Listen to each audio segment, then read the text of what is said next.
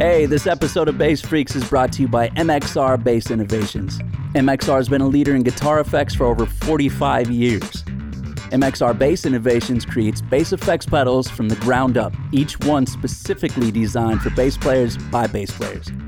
Not repurposed guitar pedals, but their overdrive, fuzz, EQ, preamp DI, octave, distortion, compressor, or chorus, these tried and true stomp boxes are designed by Dunlop's award-winning team of bassists and engineers. Go to jimdunlop.com and check out MXR Bass Innovations for your bass effects. Hello, my friends, and welcome to Dunlop Presents Bass Freaks, the place for all us bass freaks to chat it up, gain a little insight and inspiration, and have some fun. I'm your host, Josh Paul, and today we welcome the awesome Peanut from 311. In parentheses, you can see me throwing my hand at you, but I appreciate the compliment. You're super sweet. It takes one to know one. High fives all around. Dude, thank you so much for doing this. How are you, man? Yeah, great. Happy to do it. It's fun to talk music. It's fun to talk bass player. It's fun to talk effects. It's fun to talk. It's nice to interact with people. Yes, sir. Speaking of that, how's everything been for you during this year-long quarantine pandemic session that we've had?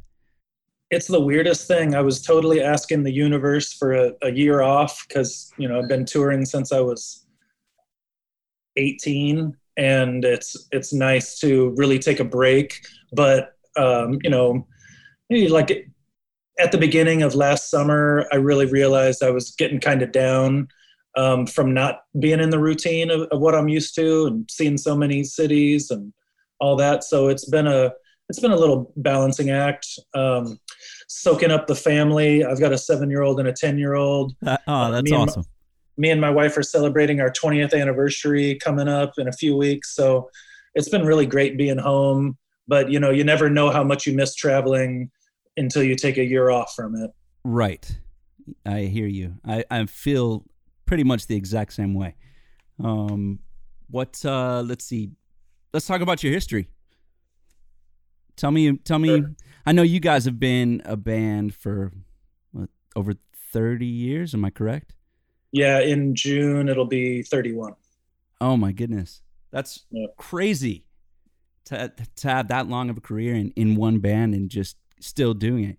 I have to say that's pretty. Same guys too. Oh, is it? Awesome. Yeah. That's really iconic, actually. Was that your first band? Yeah, totally. I mean, I was in little garage bands, but we never played any shows besides maybe like a party here or there. And by the time I ran into Chad, our drummer, he knew Nick and Tim, so the pieces were kind of already in place at that introduction. And I've known Chad since I was 15. Oh, wow. And I've known Essay since I was probably 8 or 9. He was actually a friend of my brother's who's 3 years older than me, and they were in the same grade together. So I've always known him as, very talented, very awesome person ever since I was single digits. So it's kind of meant to be, we're family in the most real sense. And me and Chad had girlfriends that were sisters, and they were like, oh, you got to meet this bass player. Oh, you got to meet this drummer. And I went to his house one day with my bass, and we played Fight Like a Brave, and by the Chili Peppers, of course. And nice. And I just attached my wagon to him, and I'm never letting go. Dude, that is amazing. I can't even express the amount of respect I have for that. That's beautiful. Was it always bass for you? When did you start?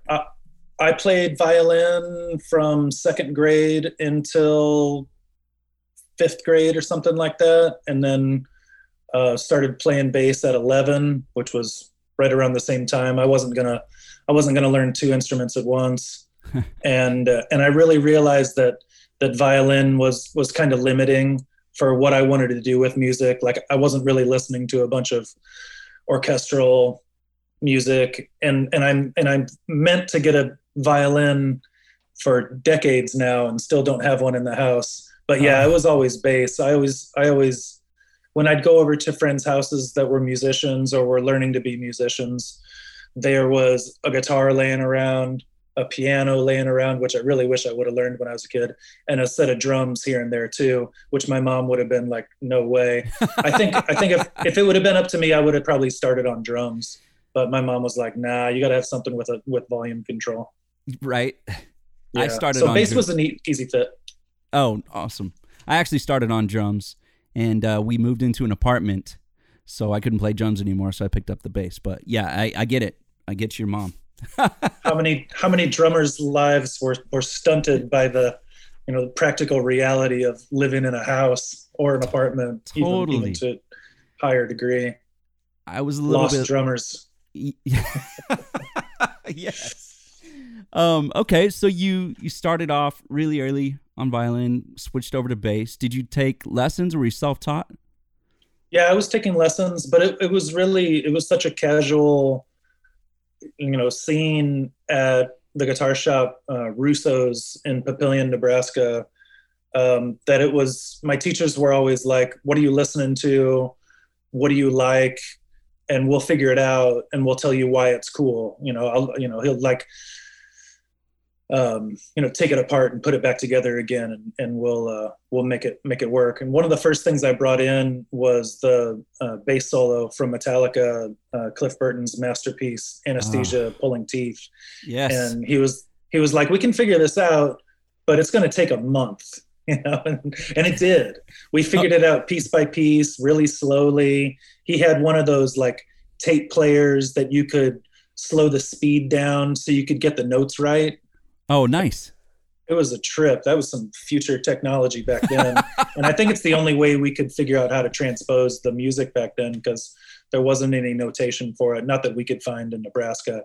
But after learning that and playing it a million times and having it in my head for forever. But back then, as I learned it and as I was learning it and, not perfecting it, but getting it good enough, I was boosted in confidence to the stratosphere.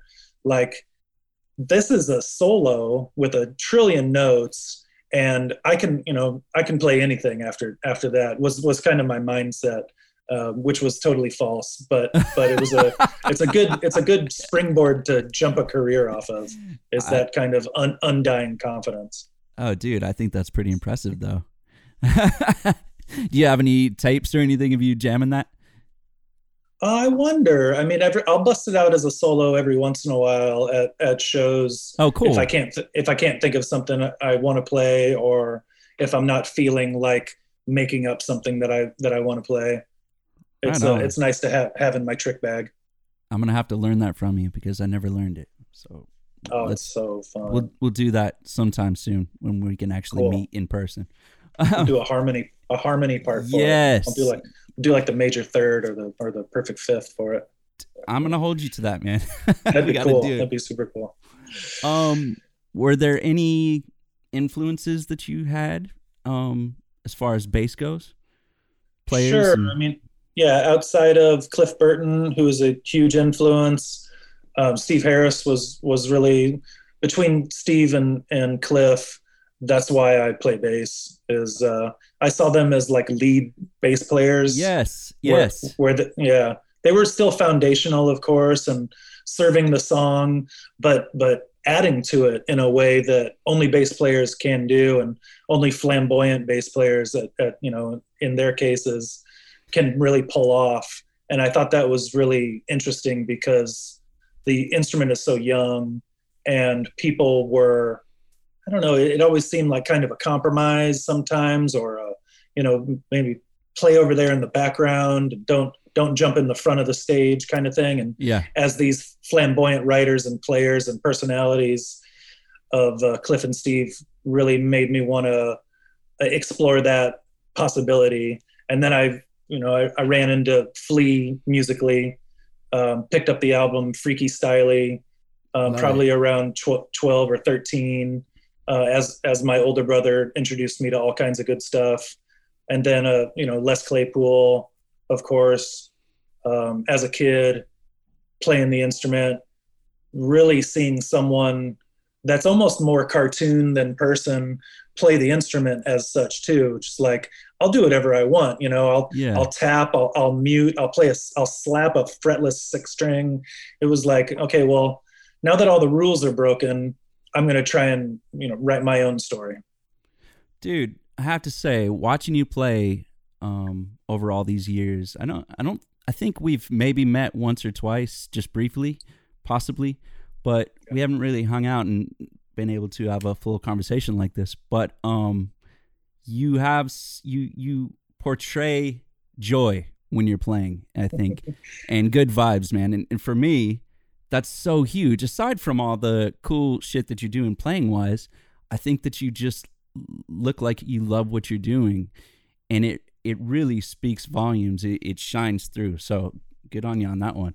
Thank you so much. Palms up. I mean, you admit the same vibe. It's just, I love playing, but I wouldn't be satisfied just being locked in a room trying to figure out a song. That's fine here and there, and it works. And I'm looking forward to more situations like that.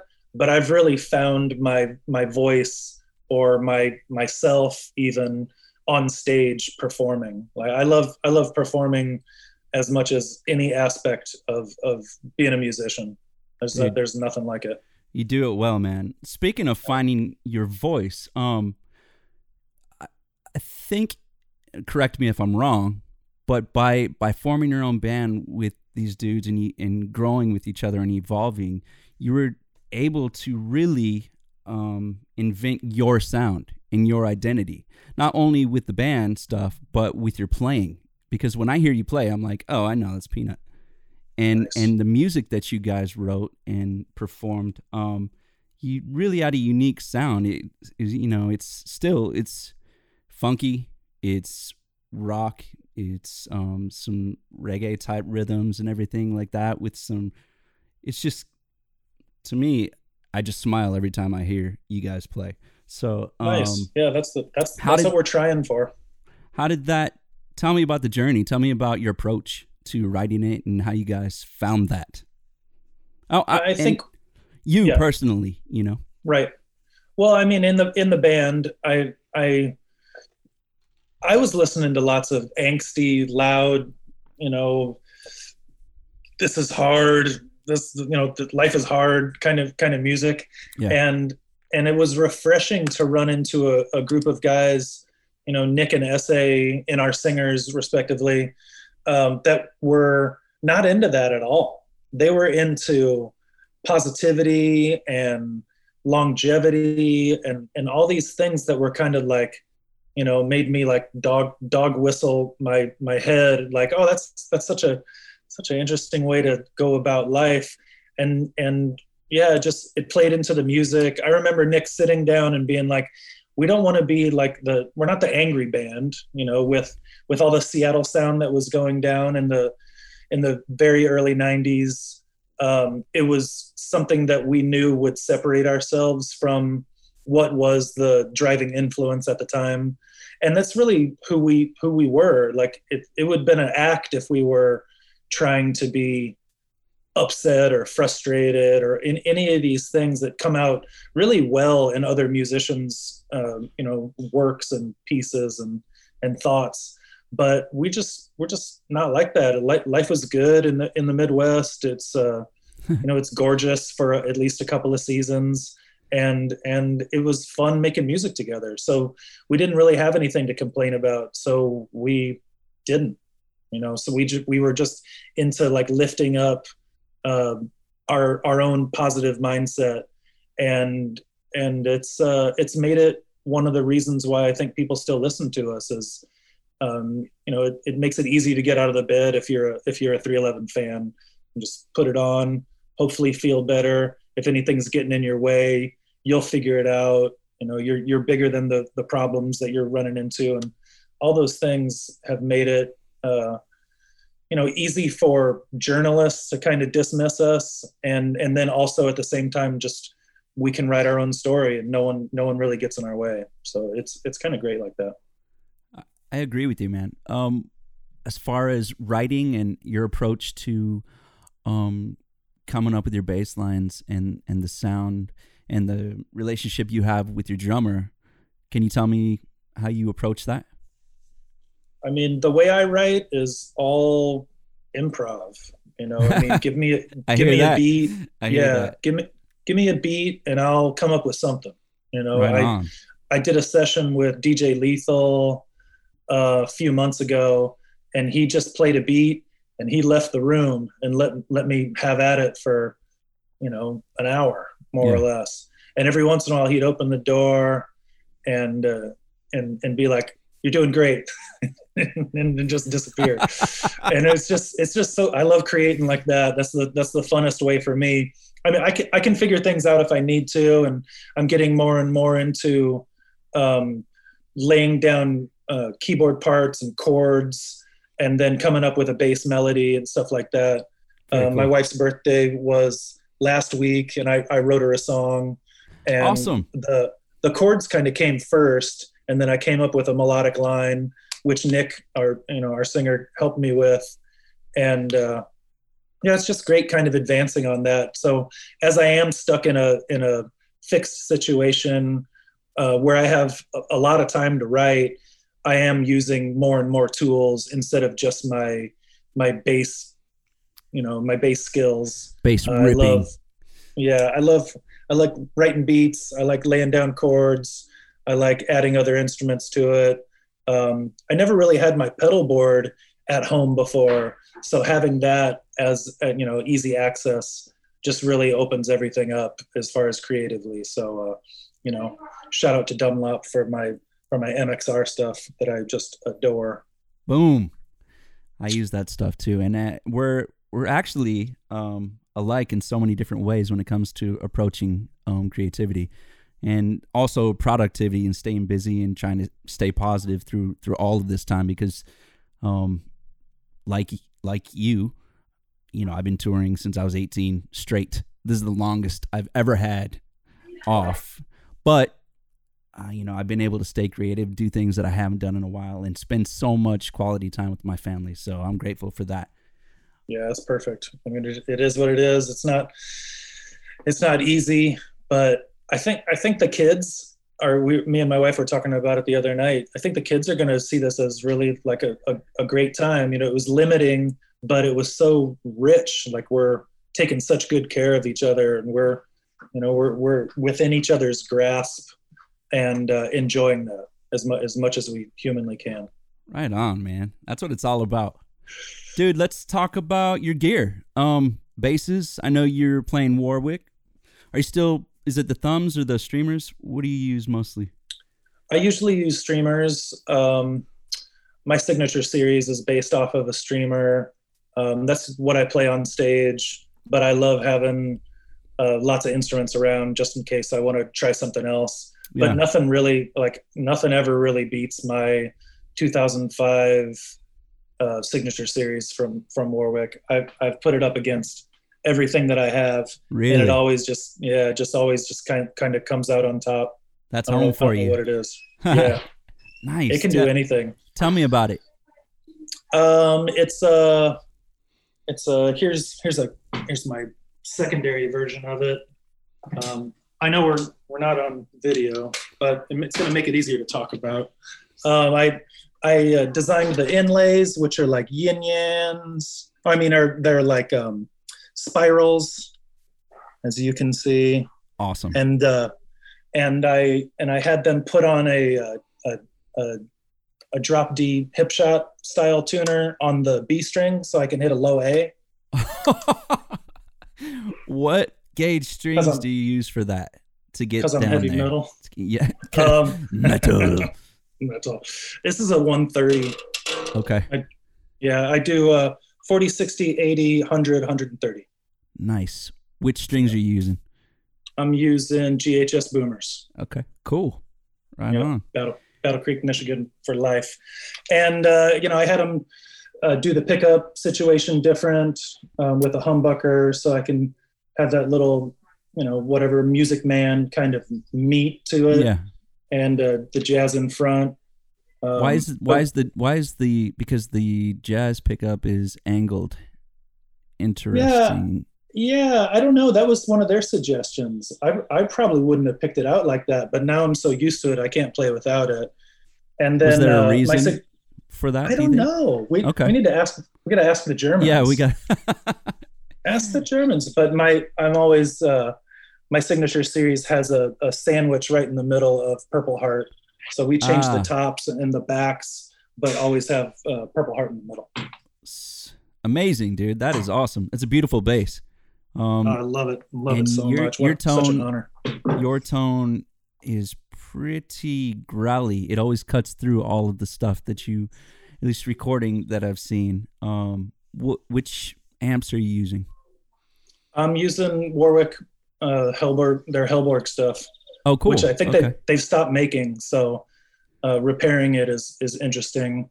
But they gave me one of the first rigs. I've got like single digit number serial numbers on the back of a bunch of my speakers. When you're out there, because I know you guys are doing huge shows. How many? Let's be real. How many cabinets are you using for real? I'm using. I've got 4. What is it? 2x12s, and then 4 on the top, and then 4 2x15s, I believe, on the bottom. So I use 8 cabinets, and I stack them 10s on top and 15s on the bottom. And you're always running them all on? Yes. Wow, that is just a mountain of sound. Stage limit. Yeah. It's one of the first amps I've really been able to hear.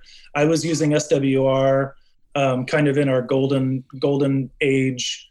And I could never hear it on stage. I mean, what I could hear sounded fantastic, but I could never push it loud enough to, like be moved by it, like a SVT or something like that. Yeah. So I would enjoy doing like fly dates and having that power of the SVT, but it really, it was like playing, like pudding. There was no kind of definition. Okay, so, I get that. So with Hellborg, it has like the power and the meat, and it's a good 1-2 punch where I'm clear, but I'm still like moving air, like very we have cool. to do. Very, very, very cool. Which MXR pedals are you using? I've got on my board right now. I've got the Bass Octave. The Bass Octave Deluxe, the blue sparkly thing. Yeah, love that thing. And then I've got the Bass Envelope Filter, the purple one. Yep. Trying to get funky with it on that one. Got to do it. Yeah, man. Got to do it. Can't let all the funk guys have all the fun. I know. Let's see. So from your very first gig to now, what do you think you've learned so far? Oh man, that's a good question. Ding. I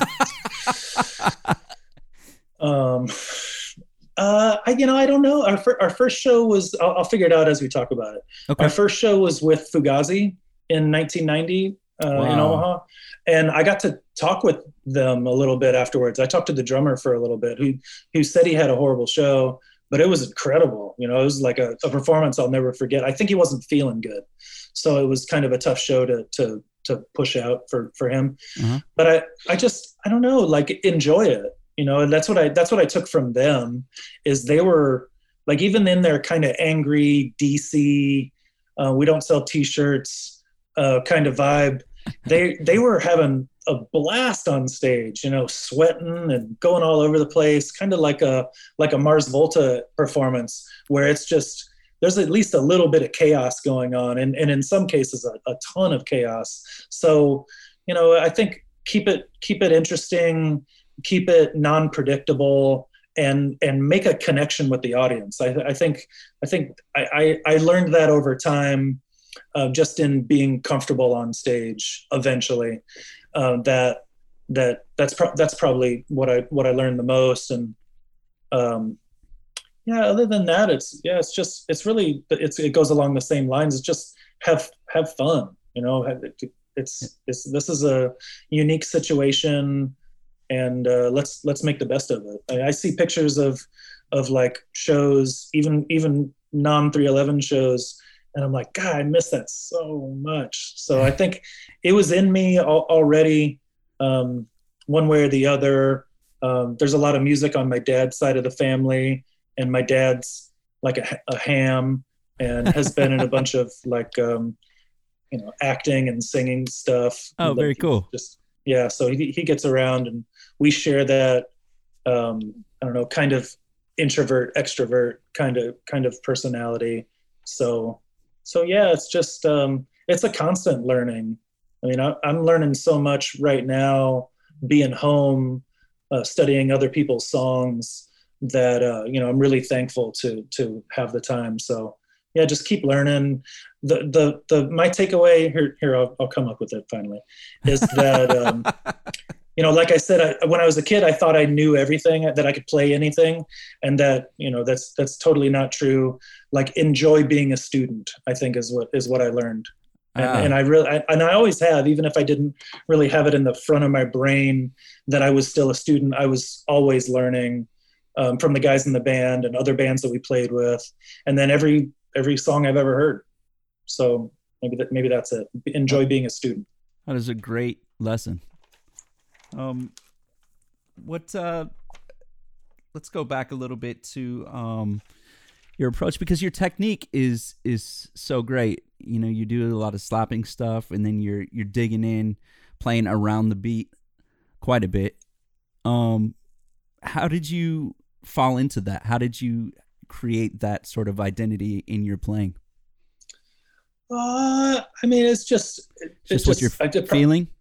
Yeah, it's just, I guess it goes into like, what's an interesting bass line? What's an interesting song? I think we're all kind of doing that in the band. Like our additions, they should fit together, right? As puzzle pieces, but it shouldn't be all the same color. Like, it's a puzzle that's really diverse, and maybe you'd solve it in different ways on different days. But yeah, I think that what I wanted to do, as far as the band project, and myself included in that, was that I wanted the musicians to like us. Like, I thought if we had the musicians on our side from day one, that we'd be successful in that way. There'd always be an audience for us, because we're playing interesting music that musicians can take apart and learn something from, or be entertained by. And if there's a casual audience that goes along with that, then all the better. But just to have that kind of musician focused, this is going to be a little different than what you're used to kind of mindset is how we all kind of came up with our sound in the band, and how I came up with my sound as a bass player. That's awesome.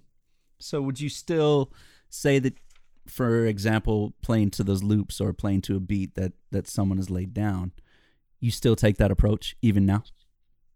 Oh yeah, for sure. I mean, that most of the time when I'm recording for other people, I'll make like a anarchist bass line that probably won't work, for the song or the musician. And then I'll be like, okay, well, here's what you want, Right. Here's what you want, maybe a little bit more syncopated, but I'll always try to give who I'm working for, who I'm recording with, even and in the band, maybe a little too much, see if they're open-minded to that. And in that way, I explore the ideas of what's possible and what's not possible. And sometimes like fall flat on my face about it. I remember working with Bobo from Cypress Hill on a project, and I gave him the nuttiest line I could, because I knew Mixmaster Mike was going to be on the track as well. And his response back to me was, play it in key. And I was like, oh man, crushed. I thought we were going to have, yeah, I was like, I wasn't in the key. Like, I thought it was whatever. So I dialed it back and gave him exactly what he wanted. And, I'll always do that. I don't mind being wrong or trying to give too much, because you can always fall back on like a traditional foundational, even still interesting bass line. But I like pushing those buttons. I think experimentation is key, and not being afraid to take things to the limit because you never know what's going to come up or what's going to happen. My ear's a lot better now. That was years and years ago, and I've been now you're in key. I learned a lot from just that criticism. I was like, oh, okay, well, I got to stay in my lane a little bit. Maybe I'll be in my lane. Oh man, that is awesome. I'm gonna have to say that even if somebody sends me a perfectly performed piece, say, dude, yeah, that's cool and everything, but can you play it in key next time? See what they say. Yeah, oh, man. It was humbling. Dude, what was your first bass? I had a P copy that was made by a company called Phantom. Ooh, so it was like sounds mysterious. It was mysterious. I played it so much, and I couldn't wait to get rid of it. Oh, really? Second bass. Yeah, it was. I don't know. It was limiting. I don't know why, but I got a Fender Jazz Special after that, which was their precision jazz combo. Okay. On I guess a jazz neck, as I remember it. And man, I wish I had that bass still. That bass was incredible. What was your favorite thing about it? That I could get that brightness that I wanted to. Okay. That I was hearing from, like Chris Squire and even Steve Harris, and then also like the pop songs going on, with like, I don't know, I want to say Pino Palladino, but he doesn't really have that bright of a sound. Ooh, but you could amazing. dial it. Oh gosh, masterclass. Yeah. But you could dial back the brightness and make it more thumpy and wompy and all that, which is great. But yeah, I found the tonal diversity really like appetizing in my first Fender. Awesome. Very cool. And now you have a little bit to choose from, and we're grateful, I would say. Yeah, and I wouldn't be playing Warwicks without Norwood from Fishbone. Oh, yes. Hearing that growl and his vocabulary on the instrument made me want to swim in those same waters as the maestro Norwood himself. Yeah, he was definitely one of my influences as well. And then being in LA, getting to see them play so many times, one of the best bands I've ever seen.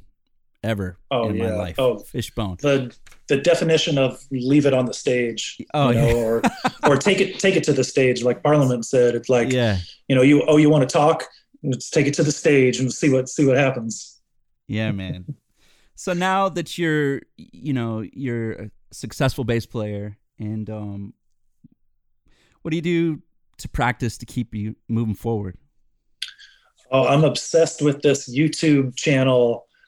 There's this guy, I think he's in Austria. Maybe I'm getting the country wrong, but he's way out east, across the pond, and he's got a page called Cover Solutions. Oh, cool! And he's got like 700,000 subscribers. He's been doing it for years and years, probably like 6 or 7 years now. And speaking of Pino Palladino, I learned every time you go away. Like last week, as I was the fretless line, right? The fretless line that is just incredible. And I've just been kind of trying to challenge myself, looking for what are the most difficult bass lines or iconic lines that a lot of people can't play. So I went through Roundabout by Yes, Rio by Duran Duran, and Every Time You Go Away, which is actually a Hall & Oates song that Paul Young covered a few years later with Pino on the bass. So that means that he doesn't even get credit for writing that line, I'm assuming, right? I've heard that story so many times, man. It's not there. It's not his composition, but he wrote all over it. Yeah, he did. It's so fun. I have a hard time not like leaning on those lines because they're so unique and they're so epic, they're so new to my vocabulary. Yeah, love it. So yeah, I'm learning all kinds of other people's songs. I Want You Back by the Jacksons is supposed to be one of the more difficult, kind of unruly bass lines to tackle. And I've learned a bunch of songs from artists that I never would have heard of before because of this YouTuber. So if you go to his page, you'll find stuff that you've never heard of before and stuff that you've heard over and over again. And his format is really easy to understand, and it's just fun to go to YouTube, type in Cover Solutions, and just see what he's got going on. I'm gonna have to check that out too, because I need to learn some more covers. Need to add that into the repertoire. Outside of music, dude, what brings you joy? I mean, the family for sure. The kids, watching them grow up, watching them. Where I'm taking them to piano class, in like an hour or two, and watching them love music, having them come up and where I'm sitting right now, be on my shoulders, doing requests. I want to hear this next. My 7-year-old is obsessed with OK Go because their videos are so epic.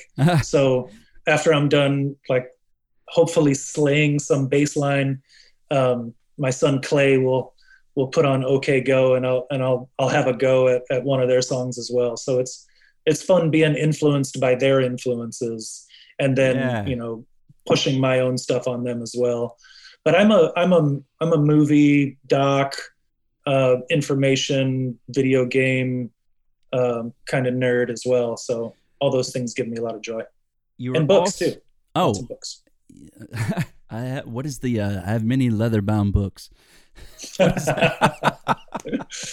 You're on social media a lot too. Can you tell everybody where you are so they can find you and reach out to you?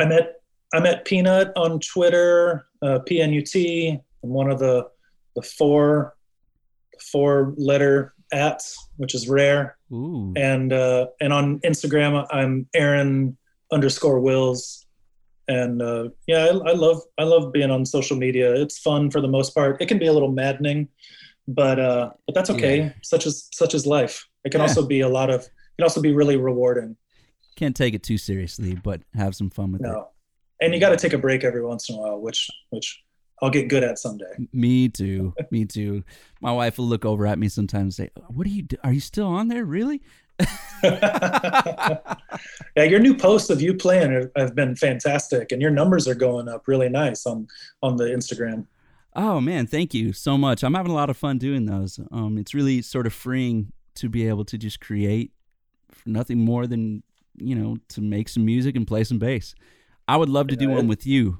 We'll get like a 16-bar beat going on and just play some bass. It'd be very cool. That'd be cool. We could trade off. Yeah. Yeah. Here's the grooves. All right. Beatles or Stones? Beatles. All right. Jamerson or Jaco? Ooh. Both. I said the same thing, man. Yeah, because we'd be nowhere without the pop music that Jamerson laid down, and his ability to be kind of an anarchist but in key on those songs is mind-blowing. And then Jaco rewrote the whole book, so yeah, there's a lot to learn from both of those. It'd be hard to ever pick just one of them. 100%. I love Bootsy too. What do you think about Bootsy? Oh yeah, I love Bootsy. Me and Bootsy have a little connection. He was the MC at a show we did out in New York on Randall's Island, where we were doing like collabs with other artists. Oh, cool. And Wyclef Jean came on stage with us, and we did a song together. And when we got off stage, Bootsy was like waiting for me with these big giant arms. Oh man! And he gave me the biggest hug. He's like, "Man, you got the funk," and I was like, "Yes, you do." Kill me now! God. What an experience! So we exchanged phone numbers, and I've been to his place in outside of Cincinnati on the Kentucky side, and been in his like dungeon of a recording studio, and worked together. I've written some 311 lines in Bootsy's presence. What? And I think, I'm sure that added to the spiritual mojo there within, because he was like yelling in my ear. He's like, yeah, like keep doing that. And I'm like, what did I do? I have no idea what I did. I'll find it. Play the tape back and I can do it again. And he gave me the most inspirational speech I'm pretty sure any musician has ever given me. He gave me the never quit. He's like, no matter what, you're going to get frustrated. It's coming if it hasn't happened yet, but don't. He's like, look me in the eye and tell me you're never going to quit playing music. And I go, Bootsy, I'll never quit playing music. You know, I got you. And he was like dead serious about it. He like cornered me and was like, the world needs musicians. You know, and I'll challenge every musician to stick with it forever. And I don't think it's a really difficult thing. I mean, maybe the relationships that you have with people in the band will change, and your bands may or may not change. But you, as an individual musician, has to always kind of stick with it and spread that joy that we're talking about. So, yeah, let that be a lesson to you all, straight from Bootsy through me. Amen to that, dude. Thank you so much for hanging, man. I really do appreciate you. Everybody, find Peanut. Awesome bass player. Awesome dude. That is our show for today. Thank you for joining us. Stay healthy and kind. Spread love, good vibes, and inspiration. And remember, you got this. Follow your path and just play. And like Peanut and Bootsy say, don't give up. Keep going. Thank you to Dunlop for making the show possible. I'm Josh Paul. Hope to see you out there sometime soon. And be sure to check out Bass Freaks wherever you get your podcasts. Cheers to you.